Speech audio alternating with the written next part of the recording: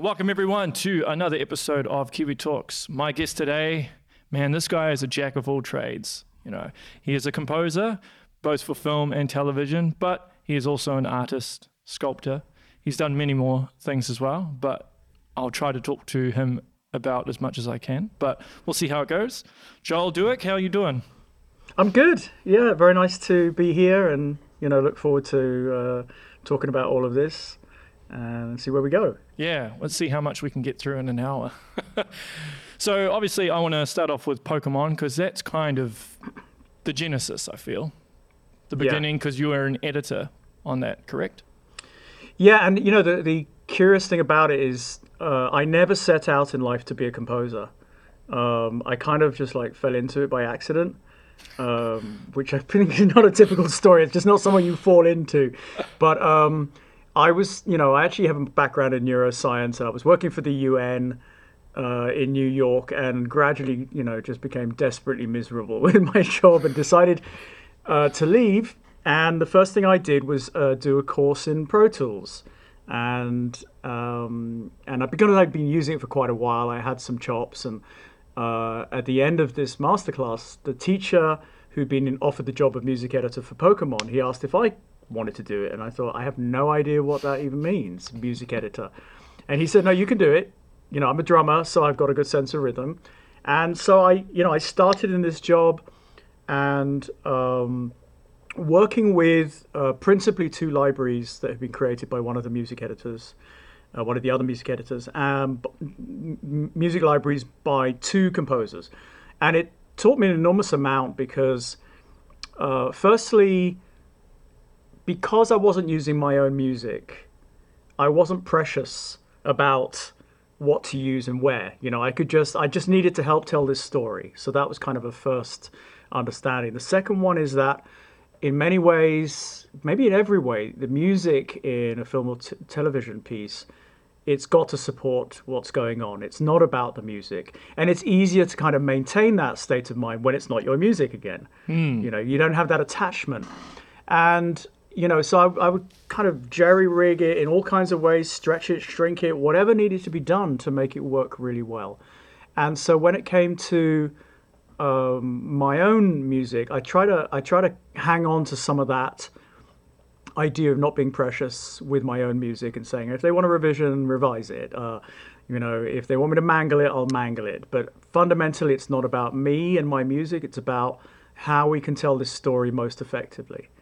I think that was a big part of it. Because how many revisions do you often do when you compose? Well, it varies. I mean, probably the worst scenario I had to do, everyone will remain nameless, but in this particular thing, but it was a major theme, a big brand theme, big orchestral thing. And we went through 13 rounds of revisions. 13 rounds? Yeah. Before we actually got to record the orchestra and everything like that. And then many more tweaks. So that was a bit grueling. And I think most composers, we have this kind of muscle inside that flexes unfavorably when you get asked to do a revision, because very often it feels like a race to the bottom. You're taking something that came out as it did and hopefully is, well on its way to being the piece it needs to be, and then you gradually kind of chisel away at it. But even though it can be an agonizing experience, I would say that 9 times out of 10, even though I'm as reluctant as anyone, I go along with it, and I would say that the piece ends up being better. If only because you've given it more time and interest and detailed work to kind of refine things. So, and very often the revisions are not about the music itself, but how well it's working again to picture. Can we hit that point better? Can we emphasize something better? Can we feel this emotion a bit more boldly or a bit less boldly? So you get a chance to kind of exercise the piece and stretch it in different ways. And like I say, usually it comes out pretty much better, and then everyone can kind of be happy with it. It's also, I found it's, we're working for somebody else and somebody else's vision in this. And so by letting directors, editors, producers even get involved in some of the creative decisions, direction, they invest more of themselves in the piece. Therefore, they own it more, and by virtue of that, they'll kind of like it more. So it Yeah. is kind of a win-win. It is frustrating sometimes, but it is kind of a win-win. And it's, I think a lot of the process of being a composer for audiovisual media is about finding ways to kind of subjugate your ego and keep that out of the equation and just approach it from an entirely creative point of view, from a musical point of view.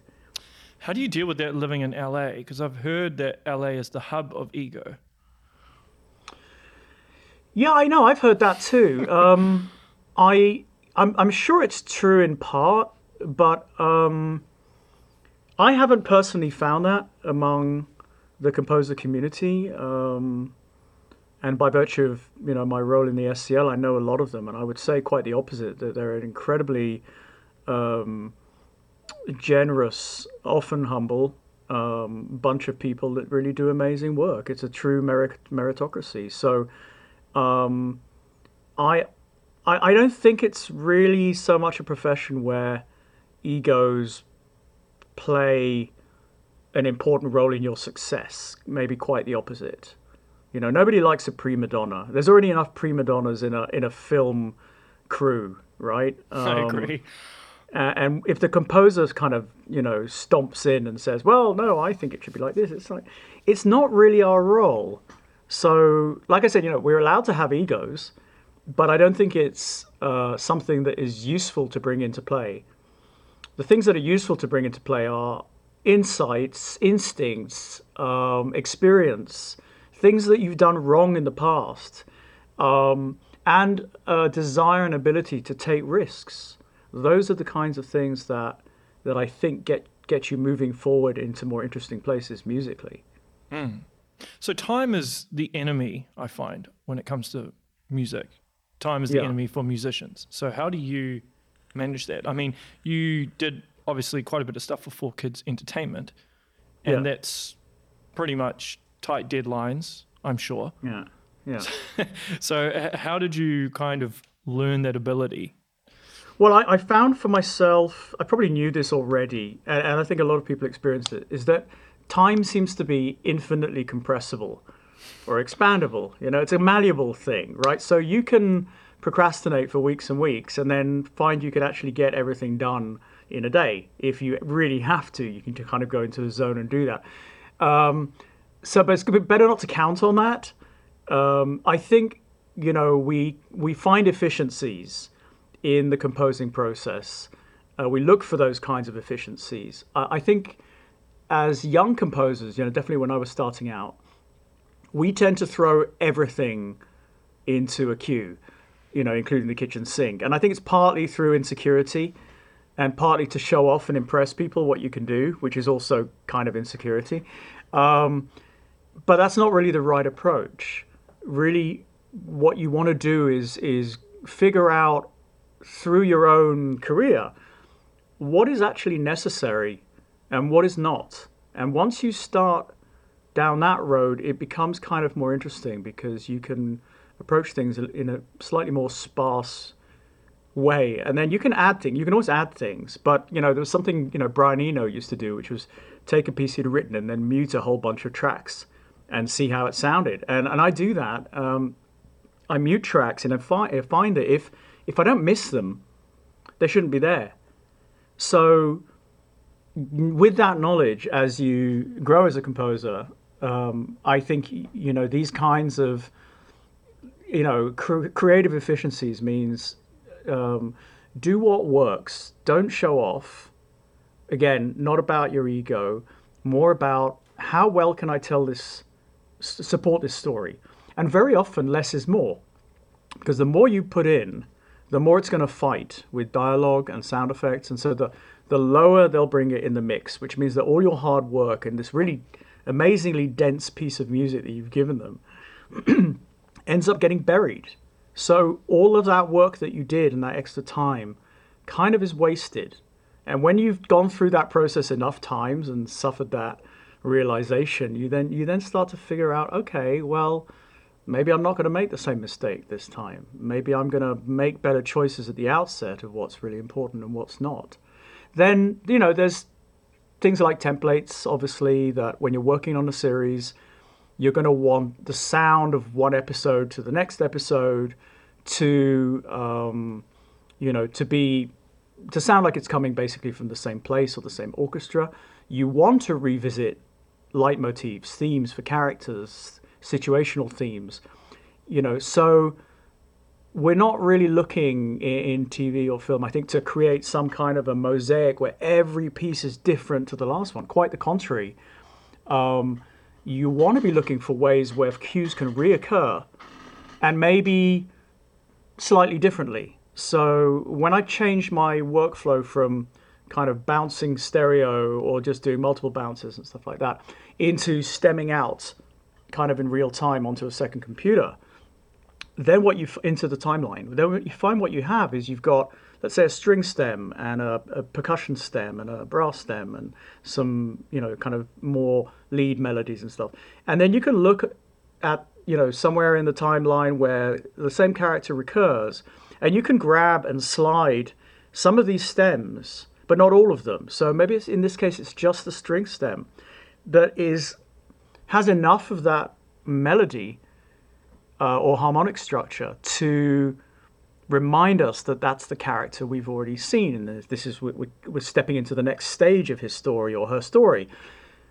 And so that's another efficiency, that I think is incredibly useful, and finding ways to reuse stuff is not a crime, Some people make it out like it is a crime, though, don't they? They do, but it's really, I don't think it works. I think people get lost if every piece is different. I can't remember which film it was. It was one of the Clint Eastwood films. And in true Clint Eastwood fashion, he kind of wrote a 3-note piano motif. And that just happens through the entire movie. And I honestly didn't find it was particularly repetitive. It totally worked. So I think he takes that kind of to the extreme, if you like. But it also demonstrates, how true this is, that you do not need to take people on this like crazy eclectic journey unless, the material requires that. But most of the time, you want to create familiarity. And then you want to work with that familiarity to evolve it in interesting ways and in surprising ways. You did mention less is more. Is that also because, like, when you start layering, you can actually run into problems with phasing and certain instruments not cutting through? Yeah, I mean, I think that's one part of it. I think a lot of it boils down to orchestration, and that's something, I very much learnt on the job. I come at composing through the keyboard, through the piano. That's what I studied. As well as drums. And so pianists tend to make one particular kind of mistake, which is that if you want to build richness and volume on the piano, you add notes. And so you have this kind of additive thing. And when you try to move that over to an orchestra, what you get is a big mush. You don't get clarity. You lose clarity. You lose kind of the sense of richness. And so with orchestration, you want to, you'll operate in fifths and octaves or whatever, but you'll spread things out across the orchestra. There are obviously exceptions to that, but I think coming at scoring from a piano mentality is kind of a handicap that you want to avoid. You want to kind of try, as far as possible, to write individual instruments.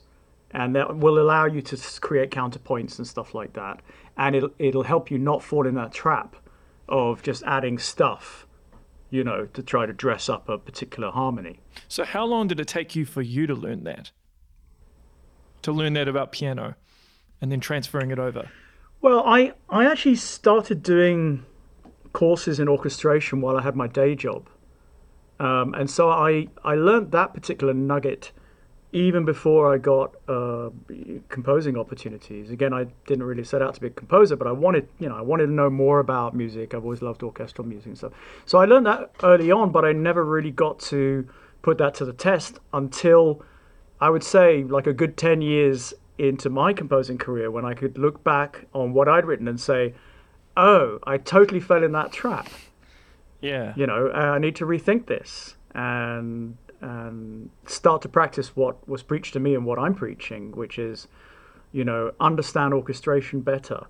And if you do that well, as we like to say, the orchestra mixes itself. You don't need to start playing with volumes a lot because, just whether it's the position or in the the stereo surround field or the pitch, the tessitura, all these different things you can work with in interesting ways to deliver an emotion, and staying out of the way of dialogue and sound design and all of that kind of stuff. Now, I've heard a quote from you saying that you're not really into hobbies. You don't like hobbies. You have more of the mindset of an inventor when it comes to anything you do. Yeah. I find that I don't approach things as hobbies because I'm not quite sure what a hobby is. It's like I'm not particularly interested in filling up spare chunks of time with things that are, loosely meaningful or something. I just, if I set about doing something, I kind of get into it, whatever it is, and then because of that, it tends to become something, more serious in my life. I mean, serious is the wrong word, but more, more deliberate, and so I kind of go off on multiple careers and multiple tangents, and I've certainly, I mean, more recently since I've been making art and sculpting, I do get the question is like, how do you kind of pass yourself out into all of these different creative pathways, because often I'll put a coat of paint and then it needs to dry, so I'll run back to my music studio and I'll carry on writing music, and then I'll run back up when I need to apply some other thing, and so I'm constantly moving between one studio and the other. And you're getting cardio at the same time. I'm getting cardio at the same time, and I've certainly answered that question in this way, which is that I think the essence of creativity, whether it's in graphic art or music, and it's many infinite different forms, it's kind of the same seed. And so in a sense, my challenge to myself is not so much to become, a good composer, but just to become a good creator of things, which means it's more of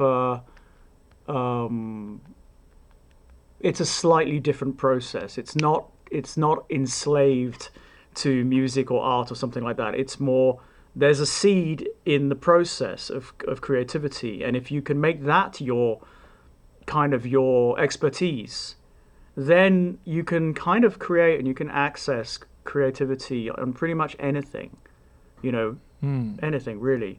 And I find that a little bit less confining and more interesting, actually. Fair enough. Yeah. Fair enough. So, neuroscience, that's your background. How did you incorporate that into music or even art? Or actually anything you do? Well, I think I incorporate it sometimes very literally, and sometimes avoid it very purposefully. And so in situations where I kind of embrace what I know of neuroscience and then research more particular things, are in pieces that are, for example, I did a series called Sonic Journeys that are specifically aimed at changing a person's emotional state and physiological state, for example, slow down their heartbeat. And so I'm bringing in a knowledge of human physiology and neuroscience into a very purposeful kind of musical journey that is more, for example, in the health sphere, or geared towards productivity, or where there's a specific outcome that you want. And so that might be more in my work in branding and stuff like that.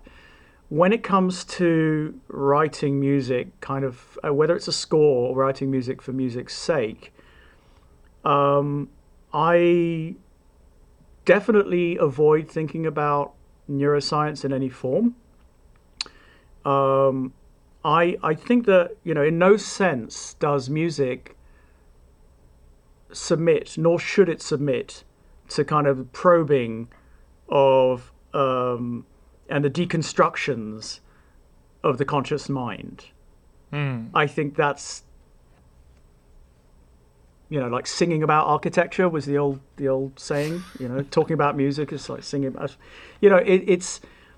I certainly, maybe I do bring into it a just generalized understanding from neuroscience, which is that creating music does not happen at a conscious level. It happens at an unconscious level, much like a dream. And a lot of creativity happens there. So the only thing we can do really as composers is, as I like to put it, we can set the table really well and maybe the muse will show up.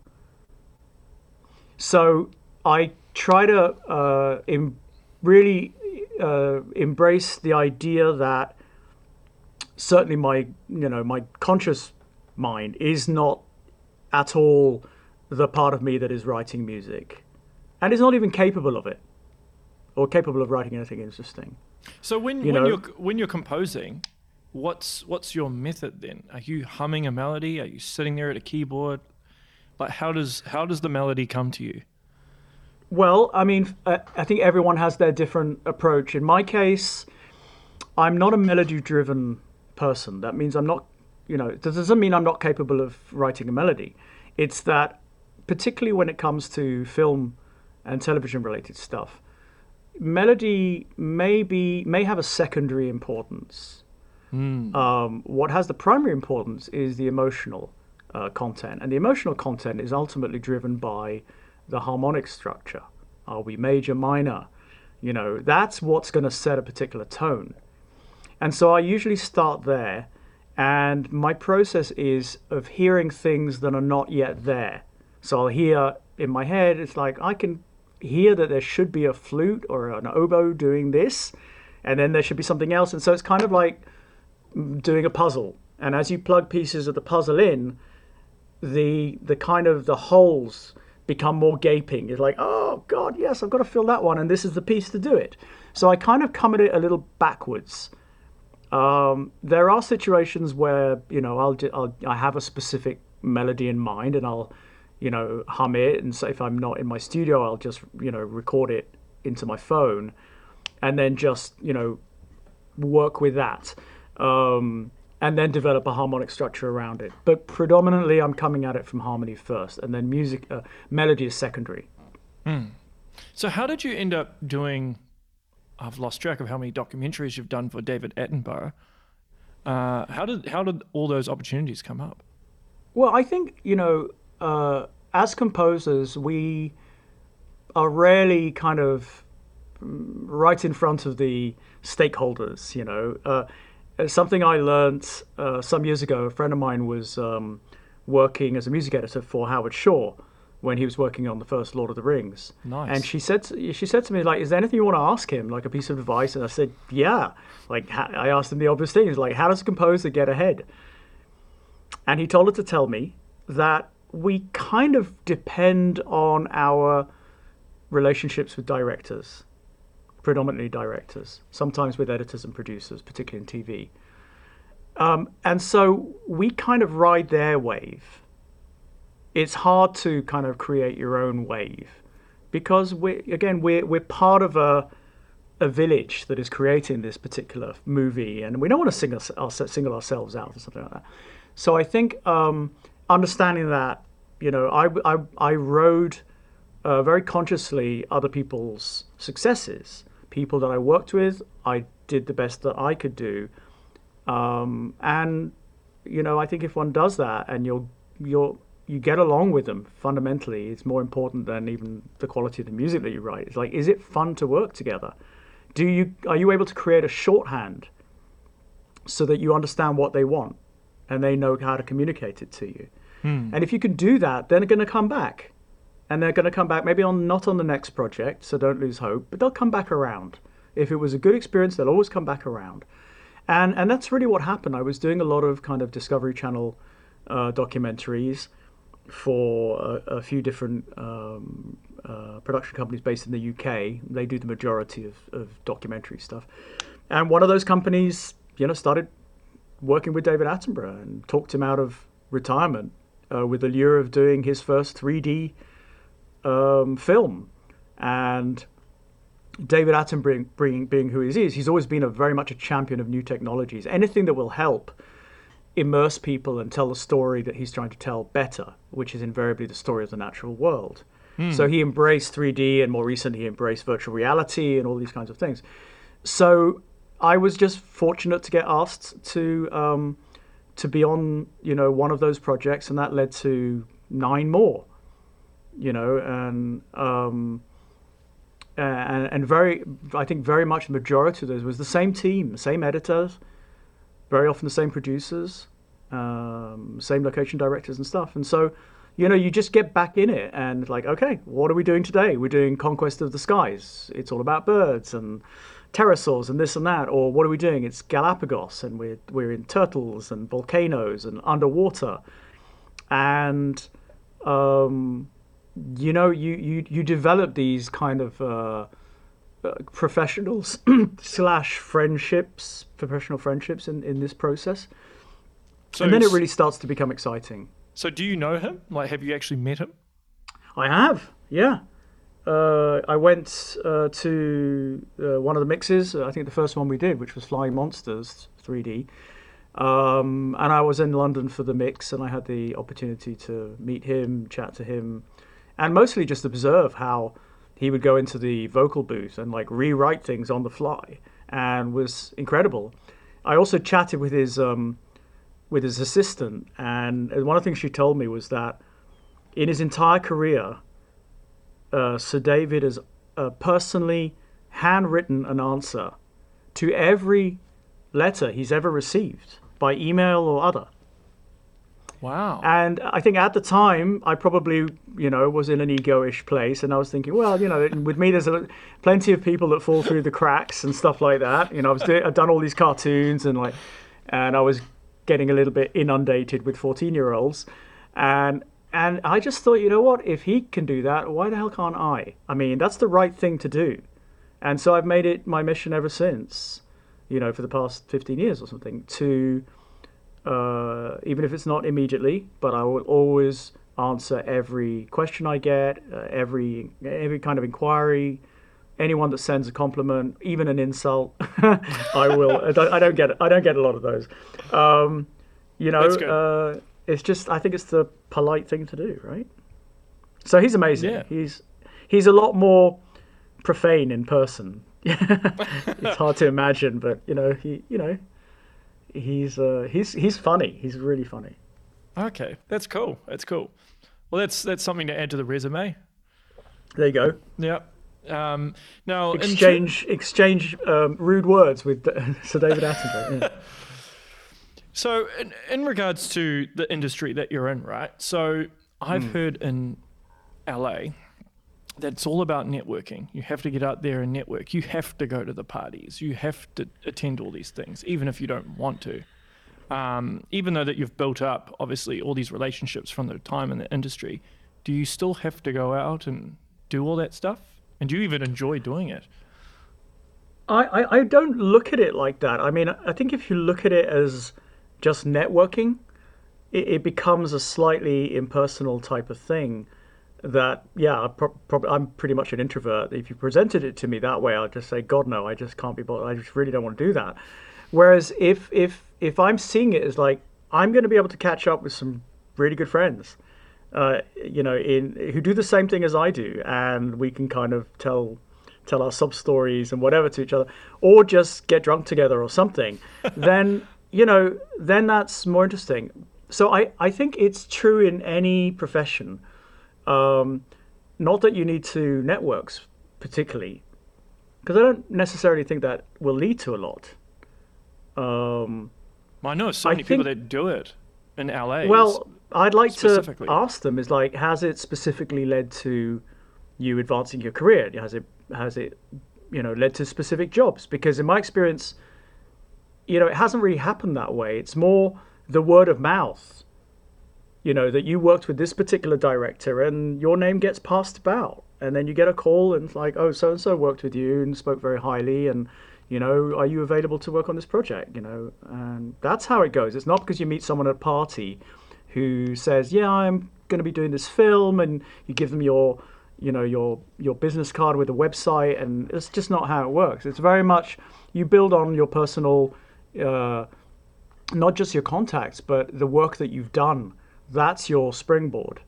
And I think rather than look at it as kind of networking, I think in every profession, particularly freelance ones, where we can very easily disappear, kind of out of sight, out of mind, it's incumbent on us to always push ourselves out there, to always somehow pop up in the world that we're supposed to be living in, inhabiting, which in this case is the world of composing or film.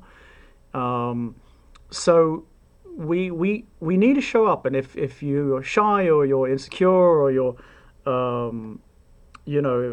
prefer the introspective side of things, you still have to push yourself to go and do that. And I would hazard to say that in the majority of situations, it's not like going to the dentist. It's actually, I was reluctant to go, but I actually had a really good time and I met some cool people, and we're going to hang out. And so I think it's a little bit more like that. And I don't really have the illusion going into these kinds of things that I'm going to leave with jobs, lined up. I don't think that just doesn't happen that way. Yeah, because it's amazing to me how many people think that, or they might apply that method. I think it's actually very good the way you look at it. I think what's good is, for example, you need to have a good website. You need to keep it current. At one point I was doing a newsletter and finding ways to write your newsletter so it's not about you. It's not just like, this is what I've done. It's more about, these are the projects that I've been fortunate to work on that I think have value. And in my case, it's an easy sell because most of them are documentaries. So it's like, this is an amazing documentary that tells an important story that people should hear. And of helping or using that platform to help push your friends, colleagues, anyone that you work with that is part of, what's helped you be better, learn better, and always taking the position when you do encounter a potential project of not what I can get from the project, but what can I contribute to it. And that leads to a very different kind of conversation, than, hey, can I get this fee and this reputation? Which leads me to something actually that I kind of live by these days, which is a quote from composer Tom Lennertz, who's done a lot of the Marvel movies and things. And we did an SEL seminar some years ago, actually. I just moved to LA, so about 10 years ago. And he said, okay, when you're faced with a project, ask yourselves this: does it feed my bank account? Or does it feed my reputation, my career? Or does it feed my soul?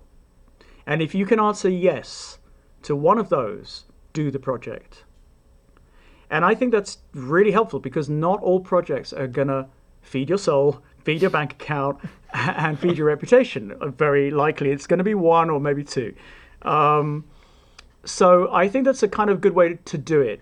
Some projects you'll take on because of the love of it and because you believe in that project, but it's probably not going to get seen by a whole lot of people. It's going to do a festival run and stuff, but you like the people and you want to help, you want to support it. It deserves to be told.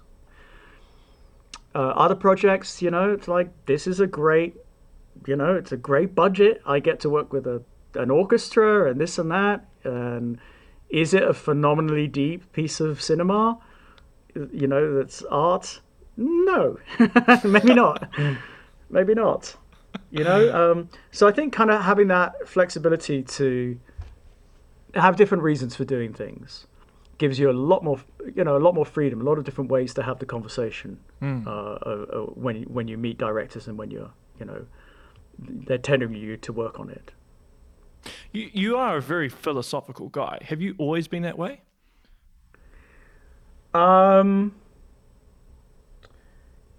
Probably the last person to ask, but I think I benefit from not having had a very kind of single-minded career. In the sense I didn't kind of come out of high school and go to music school and then do a master's in music for film. I started off at medical school and then switched to neuroscience. I did 2 years of medicine, then finished my degree in neuroscience. I then worked as a sculptor for a while and did some different things in Paris, and then I ended up working for the UN. I was a specialist in Chernobyl, using my scientific knowledge to help kind of translate to, if you like, vulgarize the science to diplomats and politicians and stuff. That led to me to go to New York to continue working on Chernobyl, and then I worked on landmines, and so I worked for the UN for a total of 8 years. And before I even, started thinking about music as a career, I always did it on the side. Maybe as a hobby even. Maybe that's why I don't do hobbies anymore, because they never stayed as hobbies. So I think I've been fortunate to have a lot of different experiences. And by virtue of that, I think it gives you a slightly lateral outlook at any particular thing, as opposed to have, there are disadvantages in that, because, I haven't dedicated my life to becoming either a virtuoso player or perhaps, deepening my knowledge of theory and all of this, like so many others have in my profession. So I also suffer from that. But I think if you want to call it philosophical, or just have a broader outlook to things, I think I do try to bring that into the work I do. I've never felt kind of like an entertainer. It's something I've struggled with. When you have to kind of fill in a box about to drop down. Yeah. About what's your profession, or so what field are you in? Like, again, architecture, engineering and stuff. And then there's one selection. It's the only one I can fit in, which is entertainment. And I always kind of have a little kind of squirm inside, because I'm not doing it to entertain people. I'm doing it to connect with people. I'm doing it to explore the complexities of human emotion in ways that verbal language, cannot necessarily do. I'm doing it to help tell stories that should be told, and to not just me connect with people, but to connect people together. So I can find a million other reasons that I'll do it, but it's not to stand in front of you with a clown nose and jump up and down and say, okay, I'm not a particularly funny guy, and I approach my life with a certain heaviness, and music, personally, it helps me become a little bit lighter if I can get some of these emotions out. So there's a self-expression part of it that's also important to me. Fair enough. Yeah. I know you've done a lot of traveling around the world. Has that broadened your horizons and changed the direction in some of your music? I think obviously it's allowed me to discover music of the world and instruments of the world, and that's been a big part of what I've done on many different projects. Certainly, documentary projects, that are set in different locations, and having a knowledge, even if perfunctory, of musical forms from those regions of the world and the instruments, has no doubt been very advantageous. But I would say that being lucky enough to travel, the influence it's had on me and my music is much more of a people and kind of human experience thing. I mean, we compose from our own experiences. And I think if we kind of box ourselves in, as some people do, to be influenced by other film scores too much, particularly when you get a piece with a temp track in it already, it's like, oh God, I'm boxed in. I think eventually you'll run dry. You'll run dry creatively, because we need to go outside of yourself and outside of the film or whatever it is, outside of the story. I think the kind of the well of our creativity rises just in living human experiences. And that's like the number one thing I tell, people who I mentor is just get out there and live experiences, as many as you can in as many different places, because that's what's going to color the music that you write. It's how you're going to give it dimension and depth, or even just simplicity, is by having had the opportunity to feel personally something, or observe differences and commonalities between people in every different part of the world, realize how similar we all are in a majority of ways.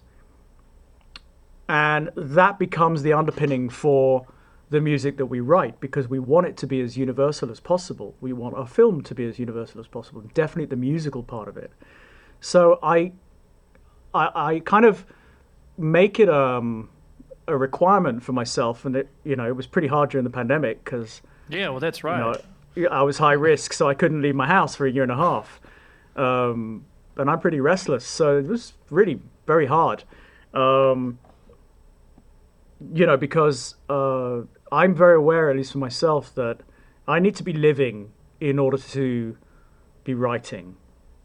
I don't allow myself to get too much inspiration from, within the medium, in this case, film scores, or if it's art, from within the art world.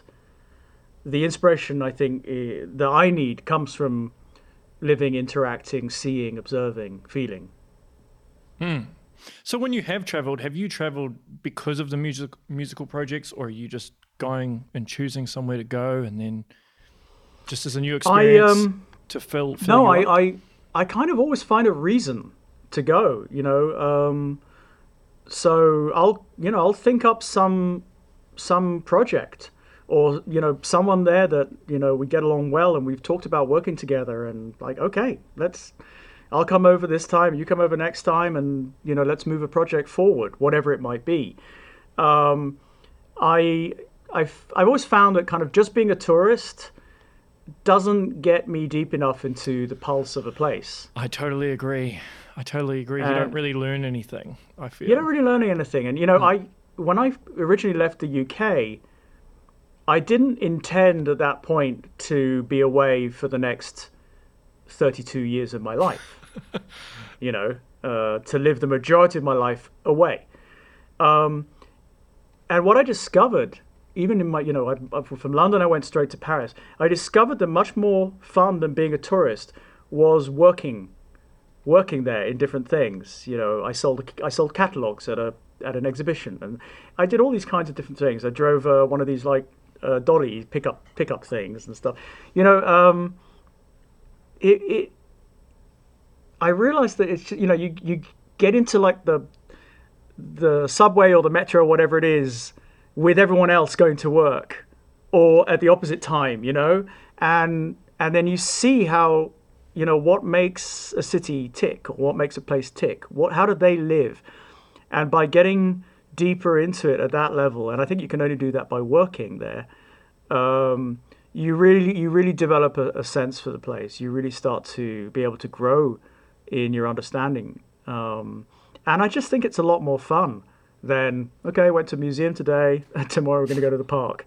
It's like, no, I went, I remember one of the most exciting things when I arrived in Paris was that as part of my job, I had to go with not great French at the time to the hardware store and buy some plywood. And so I had all these words written down. Plywood is contreplaqué. You can't make that up.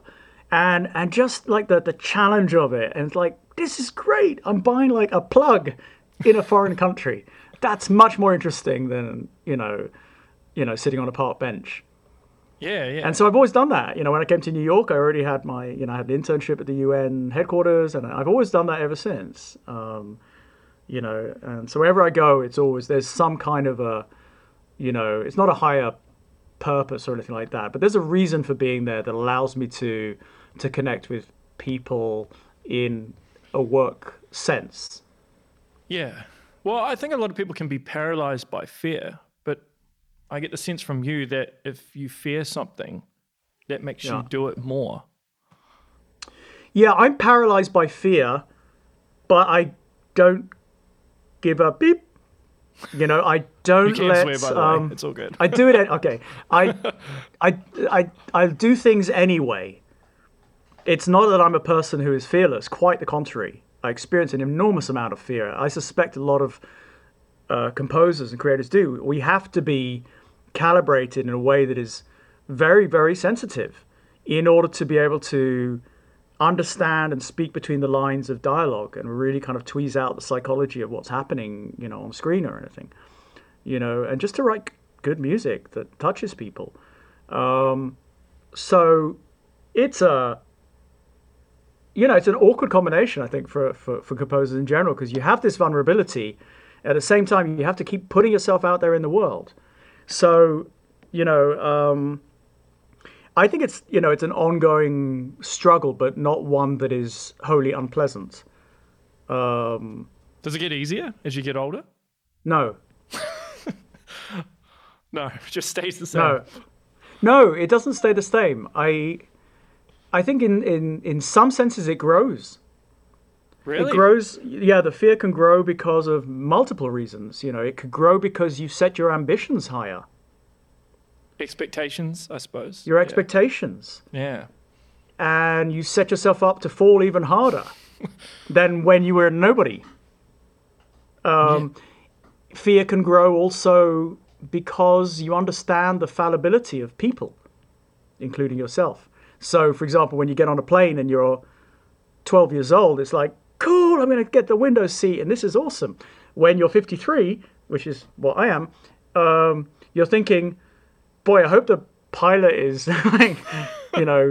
really on top of things, because it's really bumpy, and I'm not really enjoying this very much.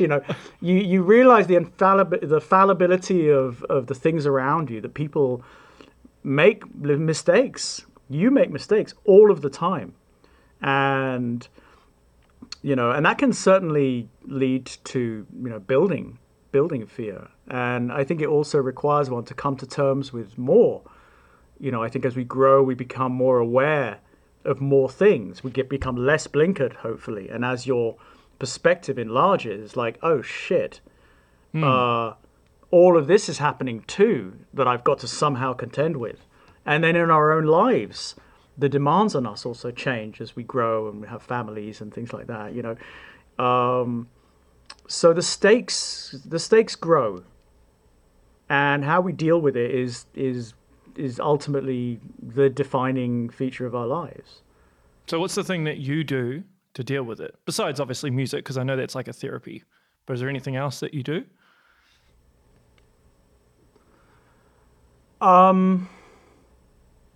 What, to deal with the growing... the growing anxiety, I suppose. Yeah, I meditate. Nice. That's cool. I started doing that about 15 years ago. Everything seems to have happened 15 years ago, but around about then. And on and off. But I very quickly understood that it was extremely helpful for me. I kind of go out on little quests and vision quests and things like that. What's a vision quest? Well, I don't want to get too deep in it, but it's like just going out into nature and discovering things. Being one with nature. Is that sometimes with the assistance of psychedelics and yes, and really to set myself, intentions to deal with specific things. but to leave the confines of my studio and get perspective, however that can come about. And, whether it's sitting on a rock, or on a beach, or something like that, I find that nature is,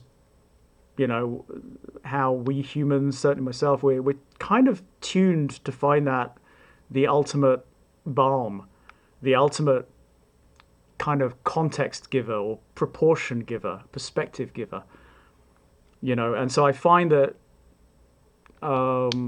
when I can do that and get out into nature, it helps me put whatever little drama I'm dealing with, in whether it's in a film score or something like that, it puts it in a more healthy perspective.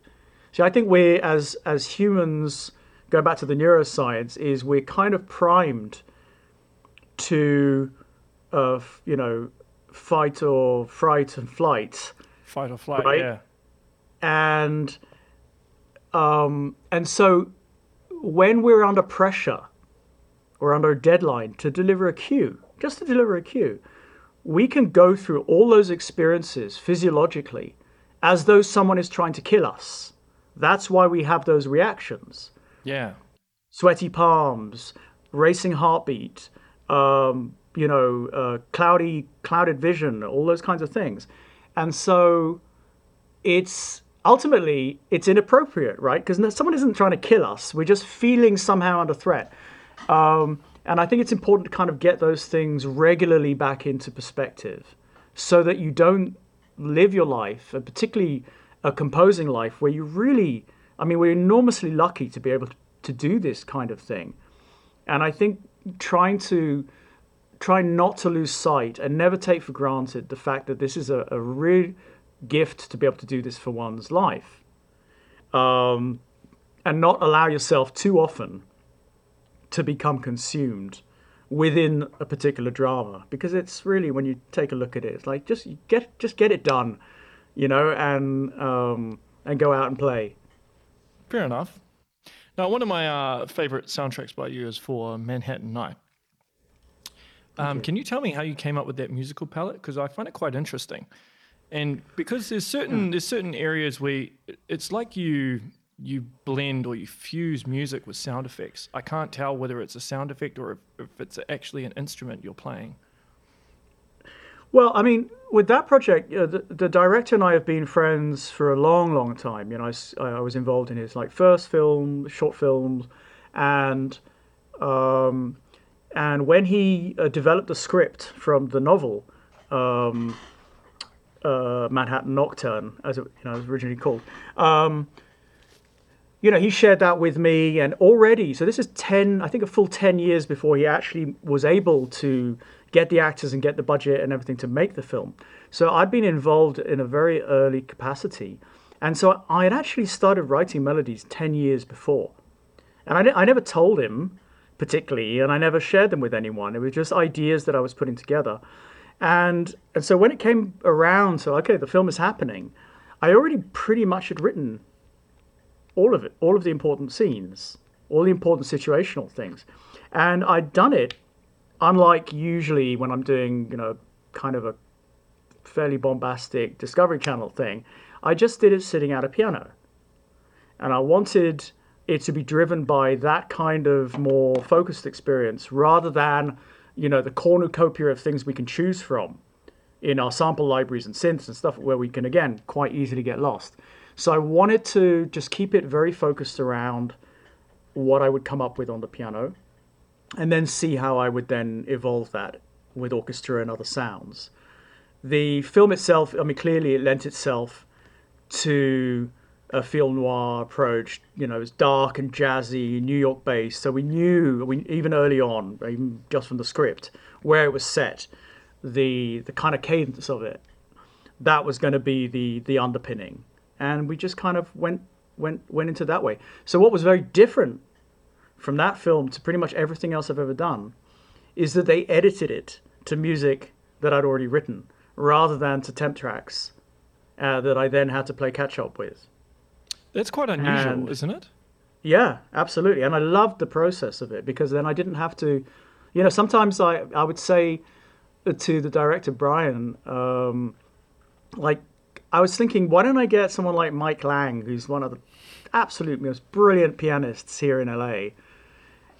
And he said, "No, I like the way you played it." And I was like, "Are you sure? All right, okay." So there was a lot of like, "Are you sure you don't want me to do something?" "No, we love it. Focus on the other parts. Focus on the new parts, maybe the more textural stuff." Okay. So it was a really, really nice process. I really enjoyed that. That's cool. Final question before I let you go. Man, time flies.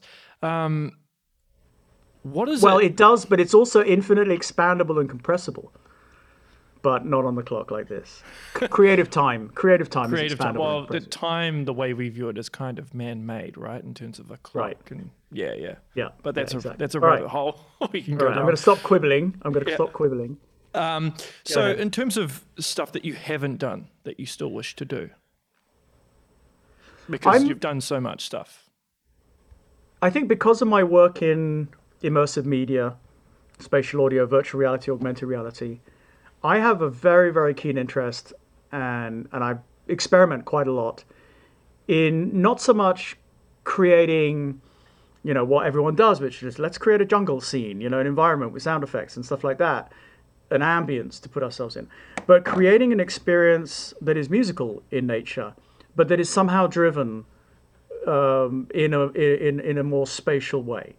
So conventionally, we tend to think of, right, you can have mono, you can have stereo, you can have surround. Nowadays, we can have up and down as well, and we can even dissolve the concept of speakers completely and go into a world of ambisonics where speakers are kind of represented as imaginary places in space.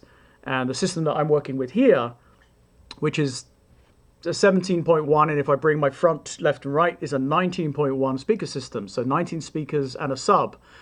What can I do with that is not going to be gimmicky, but is going to give hopefully something of a transcendent experience, something that people can kind of live inside as a musical experience and move around in it, and that changes. For example, as you approach one speaker, you start to hear a particular harmony that changes the chord from a major to minor or whatever. So those kinds of things interest me very much, and I think it's largely untapped. But that's something that I think is available to every music writer now. And the price of admission is free because a lot of these tools, they are free. So I've taught a class on this at Berkeley and at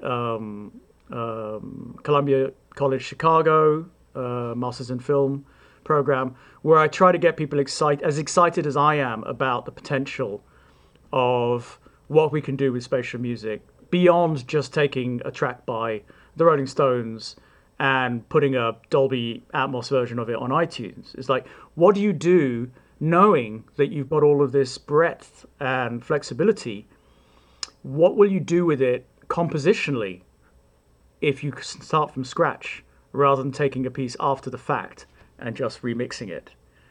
So that's definitely, something that appeals to me. I think on a more kind of emotional creative writing, I've done a lot of epic, and so I tend to be interested now in more intimate kind of stylings of music, and also a fusion of that with, as you described it in Manhattan Night,